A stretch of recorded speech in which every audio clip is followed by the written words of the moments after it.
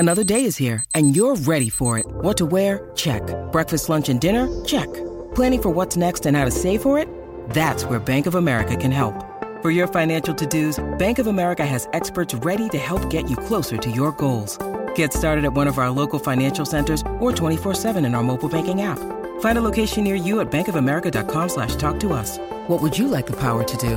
Mobile banking requires downloading the app and is only available for select devices. Message and data rates may apply. Bank of America N.A., member FDIC.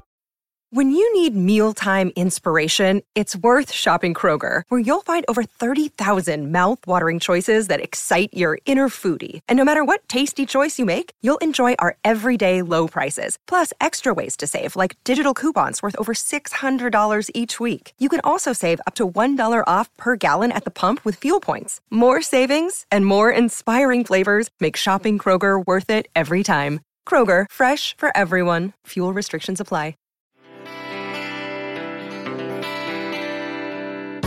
Hello and welcome to How To Money, a financial education podcast for young Australians aimed at opening up the conversation around money. In each episode, your host, Kate Campbell, brings in a variety of guests to explore everything from buying shares to starting your own business, all with the aim of kickstarting your personal finance journey.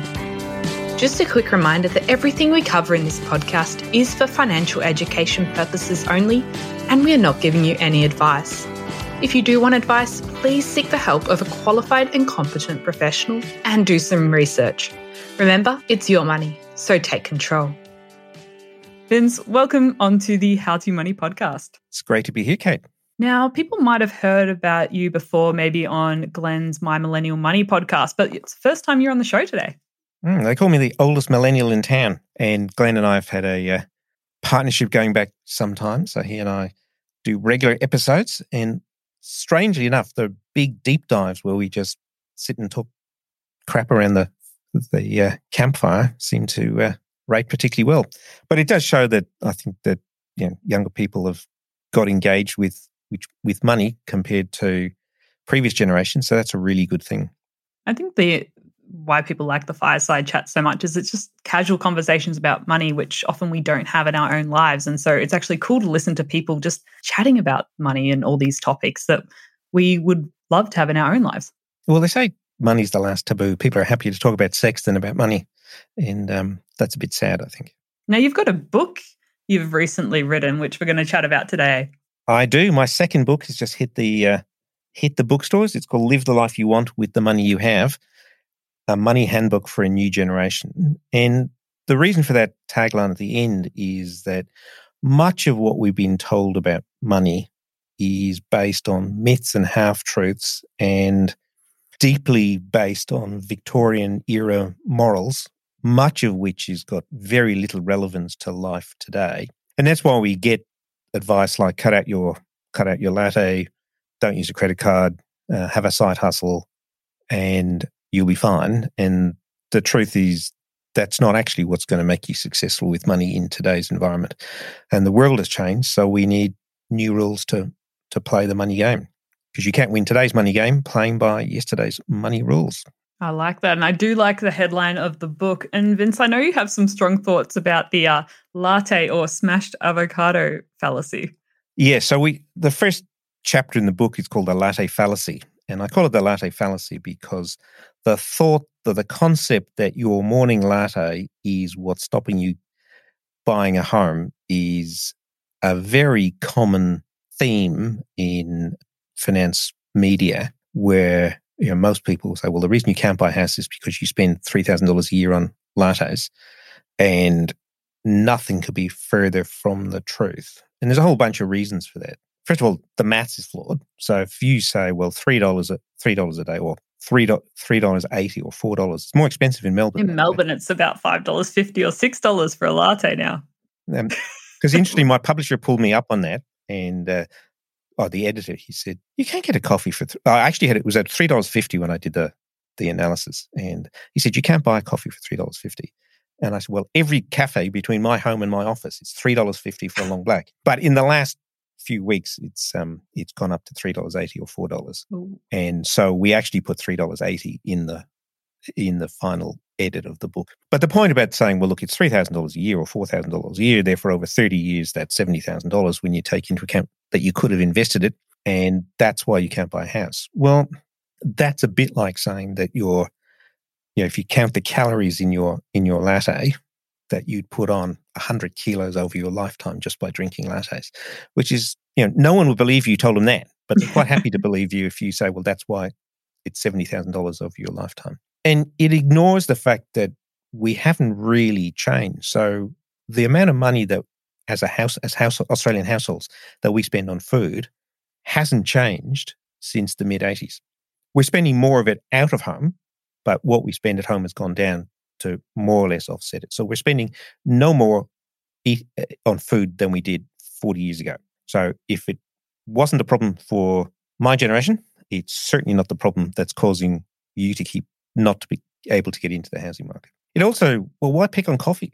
We spend 9 times as much money on alcohol as we do on tea and coffee.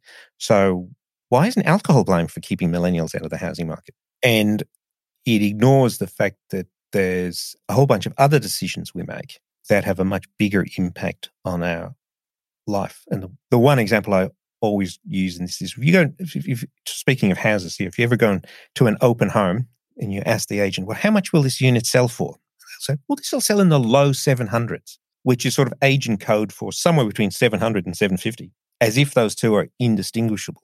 Well, the difference between 700 and 725,000 will pay for a lifetime of lattes.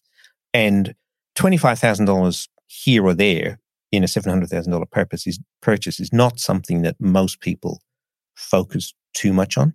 You bid in $5,000 chunks and soon $25,000 just disappears. So for all of those reasons, the latte's not the problem. Now, some would say, well, it's just a metaphor. It's just another way of saying what your grandmother would have said, which was, if you look after the pennies, the pounds will look after themselves. I think I've heard that one. Yeah. Well, the problem with that is looking after pennies is really hard. You've got to make a lot of decisions to look after the pennies. Whereas if you focus on the pounds, you can make a handful of big decisions and you won't have to worry about the pennies. And so if your $3.50 latte is the difference between you paying the mortgage and not paying the mortgage, then there's something seriously wrong somewhere else in your budget. And so for all of those reasons, we just say, buy the damn latte. That there are, success with money is not about making thousands or agonizing over thousands of small decisions. It's about a half a dozen or so really big ones that if you make those ones mindfully, you don't have to worry about the other ones. And those 6 are where you live, what you drive, how you prepare for the unexpected, how you prepare for retirement, how you make a living, and who you marry or partner with. And so where you live and what you drive accounts for 40% of your budget for most people's budgets. And so tiny changes there will make huge differences. So whether you spend 700,000 or 725,000 or whatever will make a much bigger impact on your life for a single decision made once, rather than trying to make 365 decisions as you walk past that smell of roasting beans on the way to work, or you hit 11 a.m. and your boss wants you to finish this report and you just need to get out of the office. Which leads me on to the way you make those decisions. When we talk about budgeting, the first thing most people tell you to do is, well, split your spending into needs and wants. And again, that's what your grandmother would have said, right? And you look after the needs first and then you deal with the wants. I can hear Suze Orman screaming in my ear, you can't afford it. And that's actually a really flawed way of looking at your spending, because what that does is it focuses your mind on the little spending you made yesterday, the stuff that gives joy to life, like your morning coffee, and it downplays the impact of the so-called needs like housing, transport, utilities, food, where you can make the biggest difference to your life simply. And so we talk about spending in 3 categories. We talk about chore spending, which is the stuff that sparks no particular joy at the time you spend it. So, paying your your monthly mortgage bill or your electricity bill or your rates or your strata levy, none of those spark any joy to write or tap or direct debit or however you do it. And so we call this chore spending, and we really want you to minimize that. And most of that is where you live and what you drive, because where you live, not only does it affect your mortgage, but it also affects, what it costs you to get to work, what's stocked in your local shops, your local cafes. And when we get to creating families, your kids play with the neighborhood kids, you go to the same schools, you go to the same place on holidays, you drive the same cars. So where you choose to live drives a huge amount of your spending, and where you drive, what you drive, obviously. So we've got a little benchmark. You say, well, if you can try and keep your house purchase to 5 to 6 times your annual income and keep your car to less than 3 months' income, you can pretty well keep your chore spending at less than half your income. And that works across, a wide range of income levels. Obviously, if you're working part-time at McDonald's, it ain't going to work. But if you, for most young adults in the full-time workforce, you can actually make that equation work in most places. A bit harder in Sydney, Melbourne, accept it. And maybe that 6 becomes 7. But once you let it get it above that, it starts to cause a whole bunch of problems. So that's chore. They're the ones you want to get as little as possible in there. Yeah. And then the next one is what we call live expenses. And this is the stuff that makes life worth living, and hence the name of the book. And this is where you really want need a few of those. This is the stuff that sparks joy. And this is the stuff that is mostly decisions that you make each month. So it's, do I buy this coffee or don't I? Do I go for cocktails on Friday night? Do I go to this festival? They're decisions that we make day to day, and the activity or even the paying for it sparks some joy. So you want to get as much as possible in that space. And I break those down into what I call looking good, feeling good, going out, staying in. So looking good is, clothing, beauty, all those sort of things. The gym. Feeling good is the gym, massage, all those sort of things. Going out, obviously, entertainment, movies, theatres, eating out, holidays, and then staying in is sort of hobbies and your 600-inch flat screen TV on the wall. Which has been important over the last couple of years. It certainly has. And then the final one, which we call grow spending. And this is the stuff to make you feel like you're getting ahead. And if I had $1 for everyone who walked in our digital door here at Life Sherpa and said, I've got a good job, but I don't feel like I'm getting ahead. Mm. And so that tells me that there's not enough in the grow category. And that's usually because there's too much in the chore category. And that the grow stuff is, largely around achieving goals. So paying off your debt, saving for retirement, saving for a holiday, starting a business, taking a year off, having kids, all those goal-oriented stuff. You've got short-term goals where I want a new TV, or long-term goals like I want to retire to Indonesia, or I want to start a business. And most of those are life goal-based. And the life goal triggers a money goal. And so if you can keep your chore as low as possible, ideally less than 50%, your live as high as possible, ideally 30%, and your grow 20% in grow sort of works really well. Now, obviously, that's not a law that says it has to be 50, 30, 20. But if you find that your numbers are way out of that, particularly if your chore is materially above 50, you'll start feeling it. And the words that you use to describe that feeling that something's not quite right tell me a lot about where the problem is. So if someone walks in the door and goes, look, I just don't feel like I'm getting ahead, that probably means there's not enough in the grow, which either means too much in live or too much in chore. And it's usually the chore category. They've bought too much house or too much car, usually. And if the people say, look, there's just never enough money to do what I want to do, that means there's not enough in the live category, which either means they're trying to save too hard, or again, there's a chore problem. And we can very quickly work out where that problem lies. And that's why we come back to about living the life you want with the money you have. The excess grow stuff, very common. We get a lot of our members come from the FIRE community, which I'm sure your listeners are very familiar with, the Financial Independence Retire Early, which is people with a goal to retire early, and therefore they save more and more and more of their income, which can often lead to a feeling of, I'm not living enough, or worse, that you actually achieve the goal and you go, well, is that it? So what am I retiring to? That retiring from something is one thing, but it's not a particularly useful goal to know that when you got there, that you've achieved it and it was been worthwhile. I know lots of people myself included, who've got to retirement and went, is that it? And so the first time I lasted 3 months.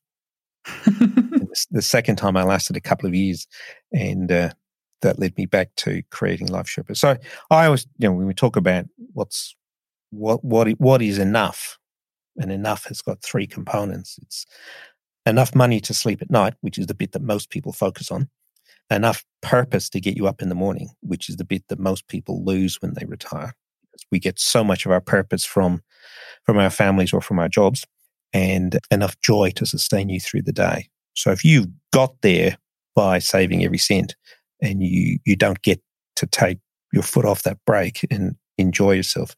So, I'm all for financial independence. Everybody, financial independence is not for a small few. It's for everybody. Everybody needs to achieve financial independence by the time they are unable or unwilling to work. And you really have to decide, well, when am I unable or unwilling to work? For some people, they know way ahead of time when that is. But for most people retire at a time not of their choosing, either because they got made redundant or they got ill or their parents got ill or their partner got ill. Yeah. And so understanding what enough is really important. And it's a challenge to balance all these things because, like, looking at, as you mentioned, the chore, the live and the grow categories, it's hard to balance them all at once because life keeps changing, your job changes, your family situation, and suddenly you're spending more in one of the categories and less in another. And it seems like it's like a constant juggling activity to keep them balanced. It is a bit, but when you know why you're doing it, it's important. So you're absolutely right that, when you particularly if you have a couple where you might have a baby and one stops working, well, at that point, your chore is going to go way up because your mortgage doesn't go down just because the second part is not working. You still have your car, and now you've added potentially some childcare or lots more expenses to it. So at times it will rise. And, if you've prepared, pre-save some money to have some time off, you might even find that, that the sum of the three is way more than 100% because you're spending your savings. But it is about knowing what matters to you. And that's why I talk about live the life you want with the money you have, that it's about understanding what matters to you and focusing your money on maximizing that outcome. If you start treating budgeting as a rationing problem, where you say, my objective here is to get to the next payday with at least a cent or $1 in the bank, that's a rationing problem. So all you're focused on is making sure you don't spend more than you've got. And what that leads you to do then is look at things you can cut. So you say, well, what do I have to cut out of my spending to get to that point? And whereas if you treat it as an optimization problem or maximization problem, where you're trying to say, what is the maximum joy I can get out of this pool of money? You'll find that that's where you start spending on the stuff that sparks joy. And by looking to maximize that outcome, you won't feel restricted. You'll feel that life's actually worth living and you will achieve it. And the biggest thing is you go back to those six decisions. Most people who come to me with a car loan problem actually have a too much car problem, and that it's a natural. You just look around the streets, the number of new and expensive cars has really risen over the last decade or so. I mean, I'm a bit of a car guy. I like a nice car. But when I bought my first BMW in 1992, it cost me $45,000. And that was like a bottom of the line, completely stripped out, no leather seats. Really? Did have power steering. It was a manual. I think it might have had a driver's side electric window, but not a passenger side one. No electric manually seats. winding it down. And today, even an entry-level Hyundai has all of those fancy gubbins and lots of electronics.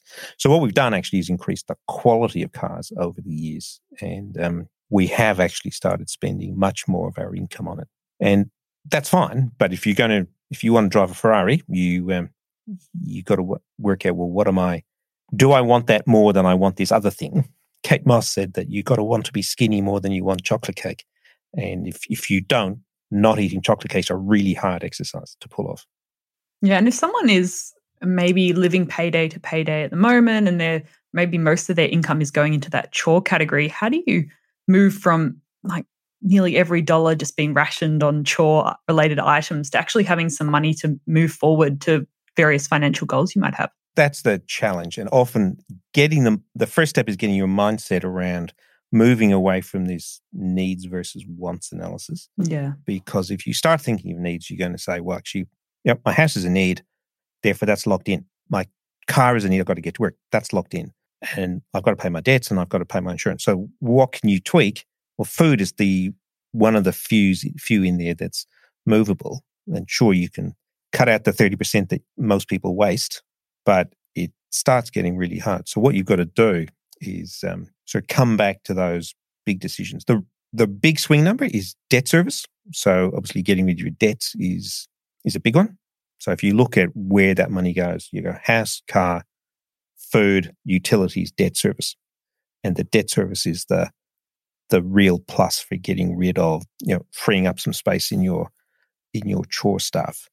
And that sort of brings on to the three types of debt. People often bandy the good debt versus bad debt argument round. And I actually look at debt in three categories. We've got red debt, red for danger, and that's usually stuff that comes because you're spending more than you earn. And that's the stuff that usually sits in that chore category. And that's really hard to get rid of because not only do you have to reduce your spending to stop the debt getting bigger, but then you have to cut it a bit more to be able to pay off the debt you've got. But that will free up a big chunk in your chore. And that's one of the few cases where I do suggest people look at what's usually called a side hustle, but used to be called a second job. And that's a short-term solution to that problem. But the real solution is that you can out-earn bad spending. So if you get a side hustle to increase your overall income, well, actually, all you're going to do is increase your spending to match, and you're actually no further ahead. Now, that's not to say that side hustles are bad completely. If you're a creative and you want to showcase your wares, you're a professional, you want to grow your network, you've got a business idea you want to test out, go right ahead. But if you're doing it to solve today's income problem, then starting a business is the worst thing you could possibly do. Maybe driving Uber or getting a second job is a way to solve it short term, but building that in long term is a recipe for disaster. So that's the red debts. Then we talk about amber debts, or amber for caution. And that's stuff which is really about making or paying for assets you're going to use over a long period. So your home and your car primarily. So, don't have too much, but they're necessary, but caution.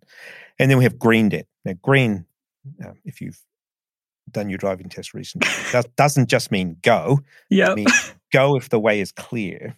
So, you still got to make sure there's nothing coming the other way. And that's things like, HECS, stuff that's going to improve your earning capacity or future income. So investments. So borrowing to buy an investment property, borrowing to buy shares, your HECS, borrowing for experiences that are going to improve your ability to get or improve your job. So all of those things we will put in the green category. And obviously you start with the red first and don't worry too much about the green. So we'd never recommend people, other than very rare circumstances, would I recommend that you pay additional payments off your HECS until you get very close to being able to wipe it out completely. So that's a long way around answering your question about, well, what do I do? So if you're renting, it's obviously much easier to move somewhere that's $20 or $30 a week cheaper, recognizing it's potentially going to cost you $1,000 to move, and your furniture ain't going to fit in the new unit. So, there's always those hidden costs there. There is. And so, moving for $10 a week is probably not a good answer. And then at the time you choose to buy your property, that's a critical point. And the old story that your grandmother said is buy the biggest property you can afford, even if you have to stretch a little to do it. And that made a huge amount of sense in the high inflation 80s when incomes and values were rising rapidly. So I borrowed 10 times my income to pay for my first property. I borrowed 105% of the purchase price, and I needed 2 flatmates to pay the bills. But within 3 years, my pay had tripled, and that was despite interest rates at 13%, inflation at 17%, and unemployment at 22%. So now that's not a say, well, it was easier for us or easier for people today. That was just the fact of life. You can't borrow 10 times your income today. So and certainly if you work out the maths, borrowing 10 times your income of 13%, that is way more than 50% chore. And no sane bank will lend that to you today. In fact, it's probably illegal. Yeah, probably. But the point of that story is that because inflation was running so high and graduate salaries moved much more quickly back then, that within 3 years, it wasn't a big deal at all. And whereas today, if you pay a little bit too much or you borrow a little bit too much, it will take a long time for that problem to work its way out of the system through when you've got relatively stagnant wages and a compression between new graduate salaries and 5 to 10 year experienced graduates. So that's part of what I mean when I say the world has changed and we need new rules. So listening to the traditional recommendation, buy the biggest house you can. The old rules used to say, buy the biggest house you can afford and buy the cheapest car your ego can afford. Now, that second one still applies, but the first one I think is dangerous in today's environment. It's interesting how many of those old sayings that are still around, our parents are telling them to us, our family, friends, and they get stuck in our head. Even like one of the dangerous ones that I've heard quite a lot of times is the cash is king one. Yeah. And in fact, with the return of a little bit of inflation, that's even less true. Yeah. And as I said, when I graduated, inflation was 17%. So you certainly didn't want to imagine that. Well, we had 5.1 this year, although it's probably closer to 3 and a bit in reality. But the headline number is 5.1. And around the world, we're seeing high single-digit numbers. But that's a long way from 17 in a... This wasn't in Australia. This was growing with an island. I don't think Australian inflation got anywhere near that high. But it certainly did in Europe and the US. And that just changes the dynamic. So back then, you might have got 8% in the bank, you paid 13% on your mortgage. So interest-free credit at Harvey Norman was worth every cent of it because you're going to pay it back with money that's worth 17% less in a year's time. That's not what's happening today. And credit card interest rates haven't fallen. Credit card interest rates were 24% in 1983. They're still 2022. Home loan rates are a sixth of what they were, at least a fifth of what they were. So, as you say, those sayings can be very dangerous. And a lot of them have a veneer of, well, that makes sense. Yeah. Especially they look after the pennies and the pounds will look after themselves. Seems so intuitively correct. And why your morning latte is going to cost you $70,000 just seems right until you scratch away in the surface, or scratch the surface away and look at what's actually underneath. A lot of those things made a huge amount of sense in the Victorian era when you went to jail if you didn't pay off your debts. So anyone who's read any Dickens or any Victorian literature will know the horrors of the workhouse and debtor's prison. We haven't had that for 100 years. So let's stop thinking in Victorian terms. The concept of being paid in cash, and when the cash was gone, you had to stop spending. Whereas today we have access to credit. And my first paycheck was actually real money in an envelope. Wow. Yeah. And this really cute little envelope where you could actually count the money without opening the envelope. It was this window envelope with, I can't remember what sort of origami they did to fold the money so you could count it. Oh, wow. But, so my parents, and at the very beginning of my adult life, when you got paid cash and when the cash was gone, you had to stop spending.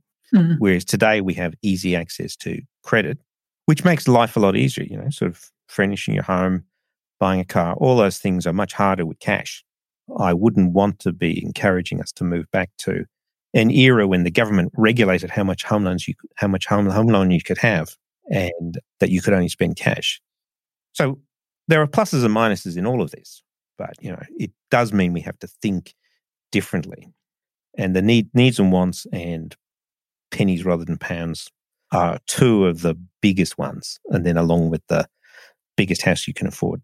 Yeah. Someone mentioned that one to me the other day, and I was like, yeah, probably not. That's not the way I want to do it. But anyway. I mean, it sort of has a superficial track because house prices have historically gone up, particularly in the last 40 years.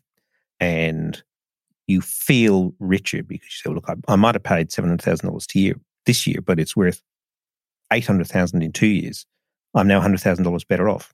Well, actually, what most of that is the alternative rent you would have had to pay if you didn't own it. It's gone up. So it's not real money until you can actually stop buying housing services. Because if you moved out, you'd be paying more. It's only at the point you come to downsize can you extract that money from the housing market. And the number of people who I've seen over the years whose retirement plan was that we were going to downsize and use the cash to live on, the number of people who get the kids off their hands, get to retire and go, no, I've had so many memories in this house. I don't really want to leave. Oh, and the grandkids want to come back. And people just don't do it. I mean, so some people, of course, do. And the sea change and tree change we've seen is part of that. But there are a lot of people who get to 65 or 70 and just don't want to leave the family home.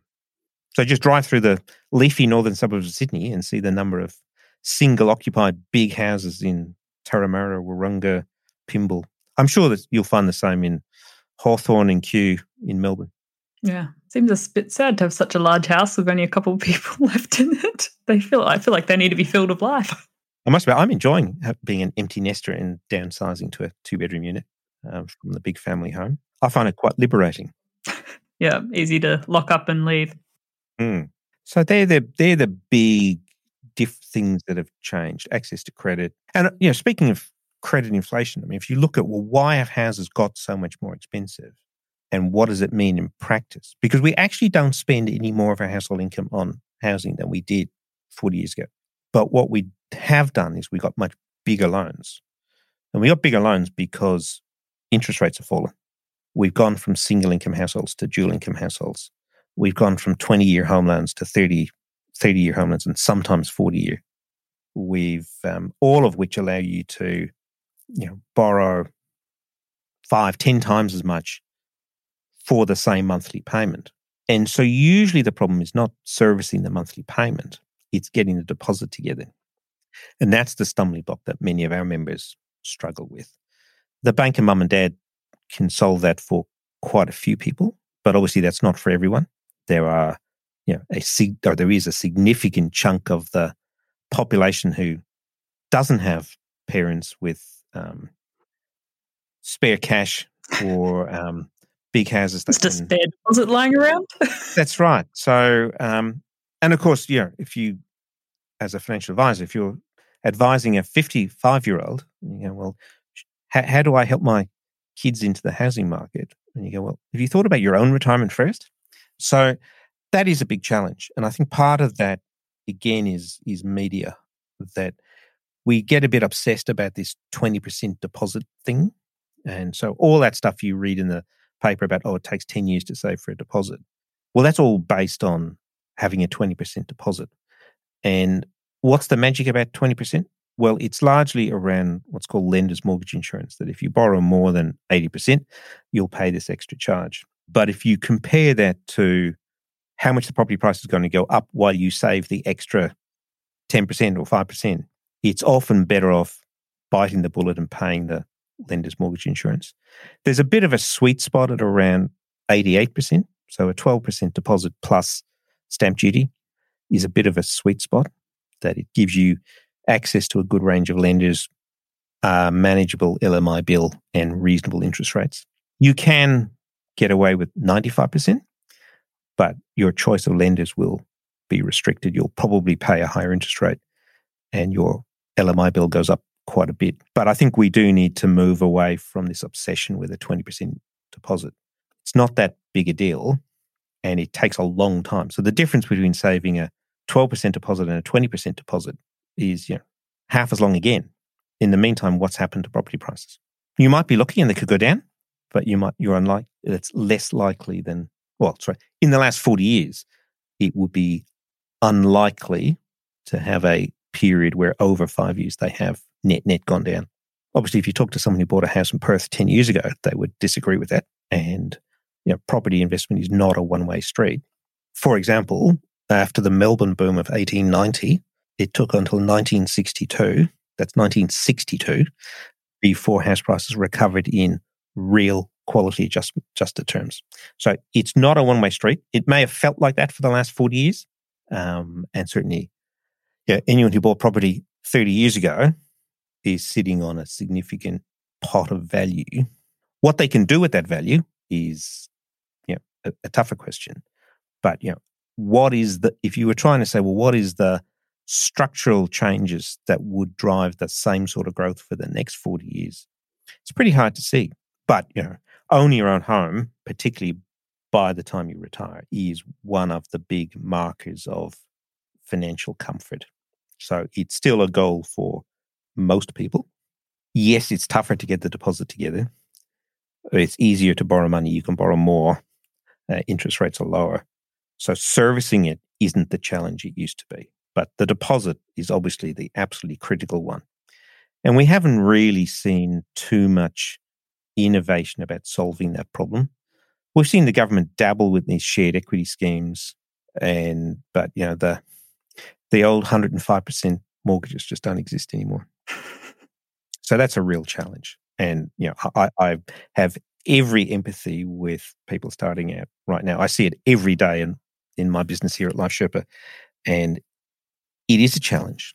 I don't think it's an insurmountable challenge, but it's certainly a challenge for most people, and certainly for people trying to do it as a single is even harder because the housing market has capitalized all of these increases. So every cent that you can borrow more, every cent of extra dual incomes, every cent of women earning more has all been capitalized into house prices, because with a market that's broadly in balance or slightly short of supply, the availability of credit and the amount people are prepared to pay in mortgage payments drives the value of property or the price of property.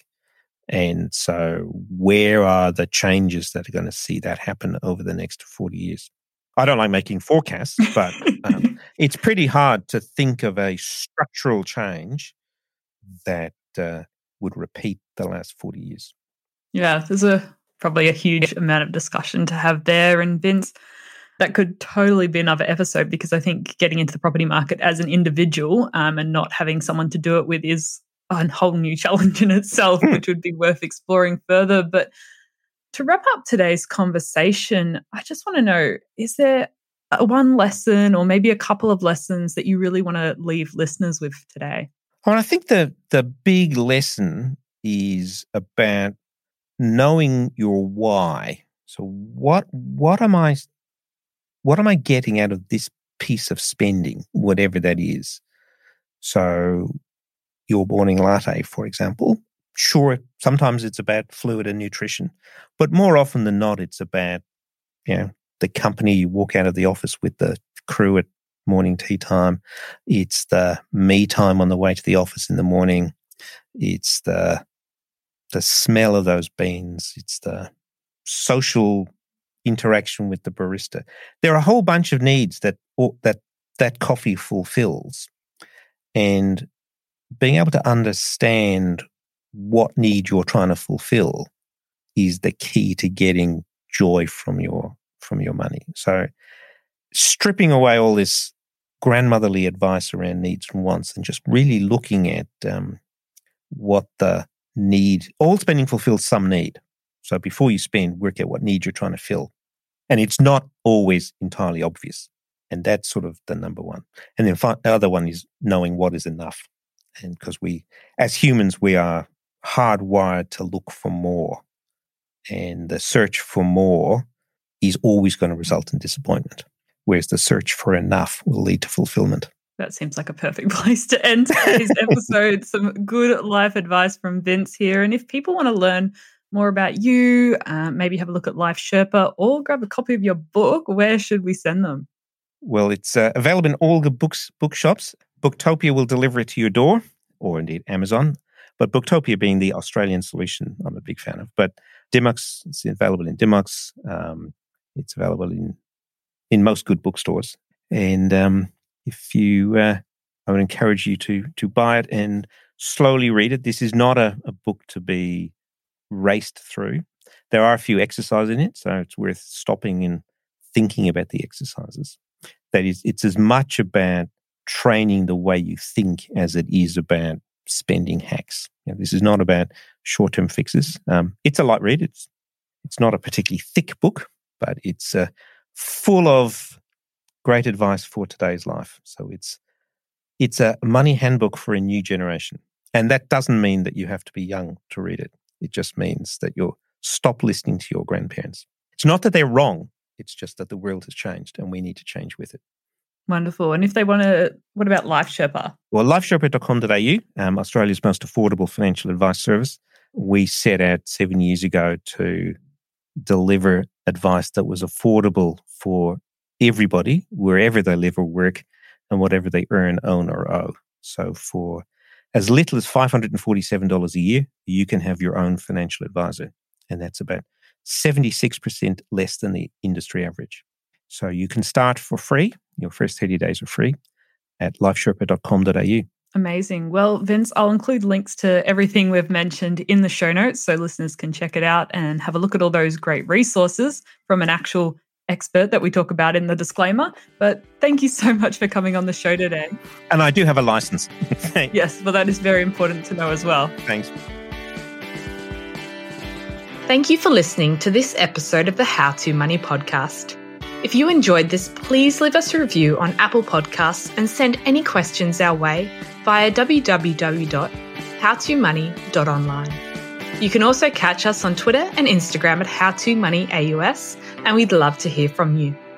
You've been listening to the How To Money podcast.